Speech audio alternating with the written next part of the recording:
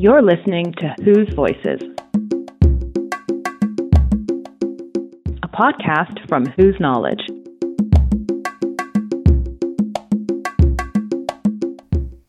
Hello, here's Adeli. We're recording the first interview for the Whose Voices podcast during Decolonize the Internet Languages, and we are going to talk to Jessica. So, hi, Jessica. Tell us a little bit more about yourself and what brought you to Decolonizing the Internet Languages. I'm an African feminist activist, a writer, someone who's really keen in knowledge production and helping to support the collective documentation and development of collective politics and sharing that with the world. And so I'm here because obviously working across the African region means that we work across multiple languages, but also languages of struggle. And this question of being able to really interact with and engage with the internet as a space for political consciousness raising, mobilization, sharing information, documenting and archiving is a live one for African feminists in our diversities. And so I'm here with those questions in mind.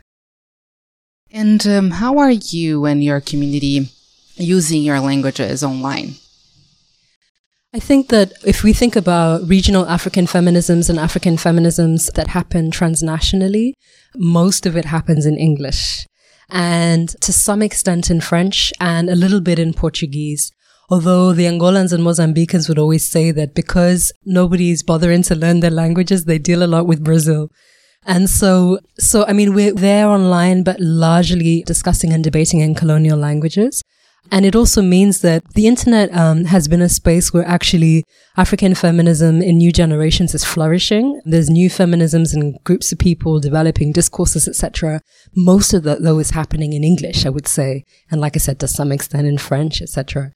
And so those are questions, and there isn't really a lot of discussion and debate around how do we do that in other languages, or even use the fact that we can now talk to each other across all these spaces to think about the question of language. And I think it's partly because we use, for the most part, these conventional spaces. We're using commercial platforms of Twitter, of Facebook, of Instagram, of WhatsApp to do our mobilizing. And most of them are framed, in a very colonial way. The platforms themselves are only in a limited set of languages. And so it's almost shaping how we're thinking about and how we're having the conversations. Yeah, so can you tell us if you can find your content in your language online, what exists and what is missing? To be honest with you, if we're speaking about African languages in general, I think that there's been some effort to have some of the dominant or more widely spoken African languages. So Kiswahili, you'll find things in Hausa, etc. But for example, my mother's language is Rutoro. And in that case, there's like a few old sort of very brief dictionaries. There isn't really a lot of Rutoro language online. And it is a written language. And interestingly, my grandfather was actually, so this, again, the struggle of decolonizing languages has been going for generations. So it's not just a new thing of the internet. My grandfather, Timothy Bazarabusa, was adamant about this issue of needing to create literatures in African languages. And so he was a big advocate of that and wrote the first books in Rutoro that were not the Bible or religious texts.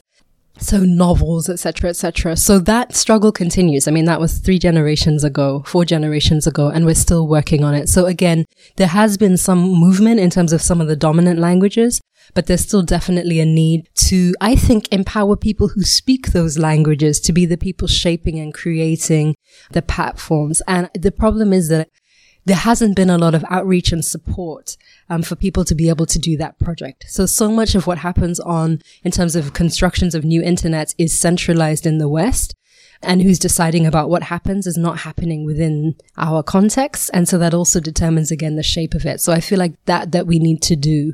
So as I said, it depends on which languages, but I'd say for a majority of African languages, they're not really, kind of widely available online. And certainly search engines are still very, very English centric.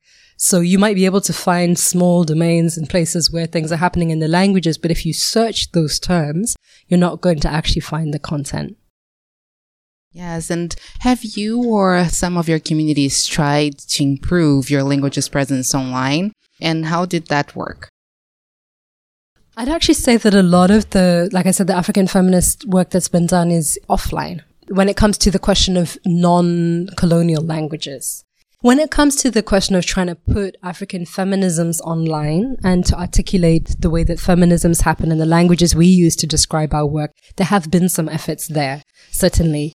But in terms of the work around language, not so much. And again, some women who tried to create a brief dictionary of feminist terms in Setswana, a few efforts here and there, but actually there hasn't been a big push and a big focus on it. And I think it's an area that we need to, again, invest a bit more in, particularly, as I said, because now the newer generations of African feminists are very vibrantly active online. But as I said, it's largely in colonial languages.